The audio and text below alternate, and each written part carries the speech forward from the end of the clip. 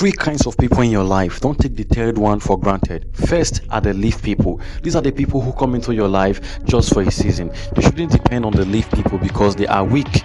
Second are the branch people. They are stronger, but you still need to be careful with them. They break away when life becomes tough and can't handle too much weight. They may stay with you for some season, but they will break away when life becomes harder.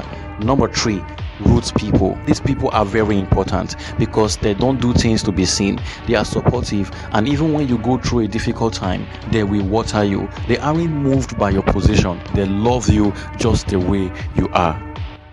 The Life Upgrade Shortcast.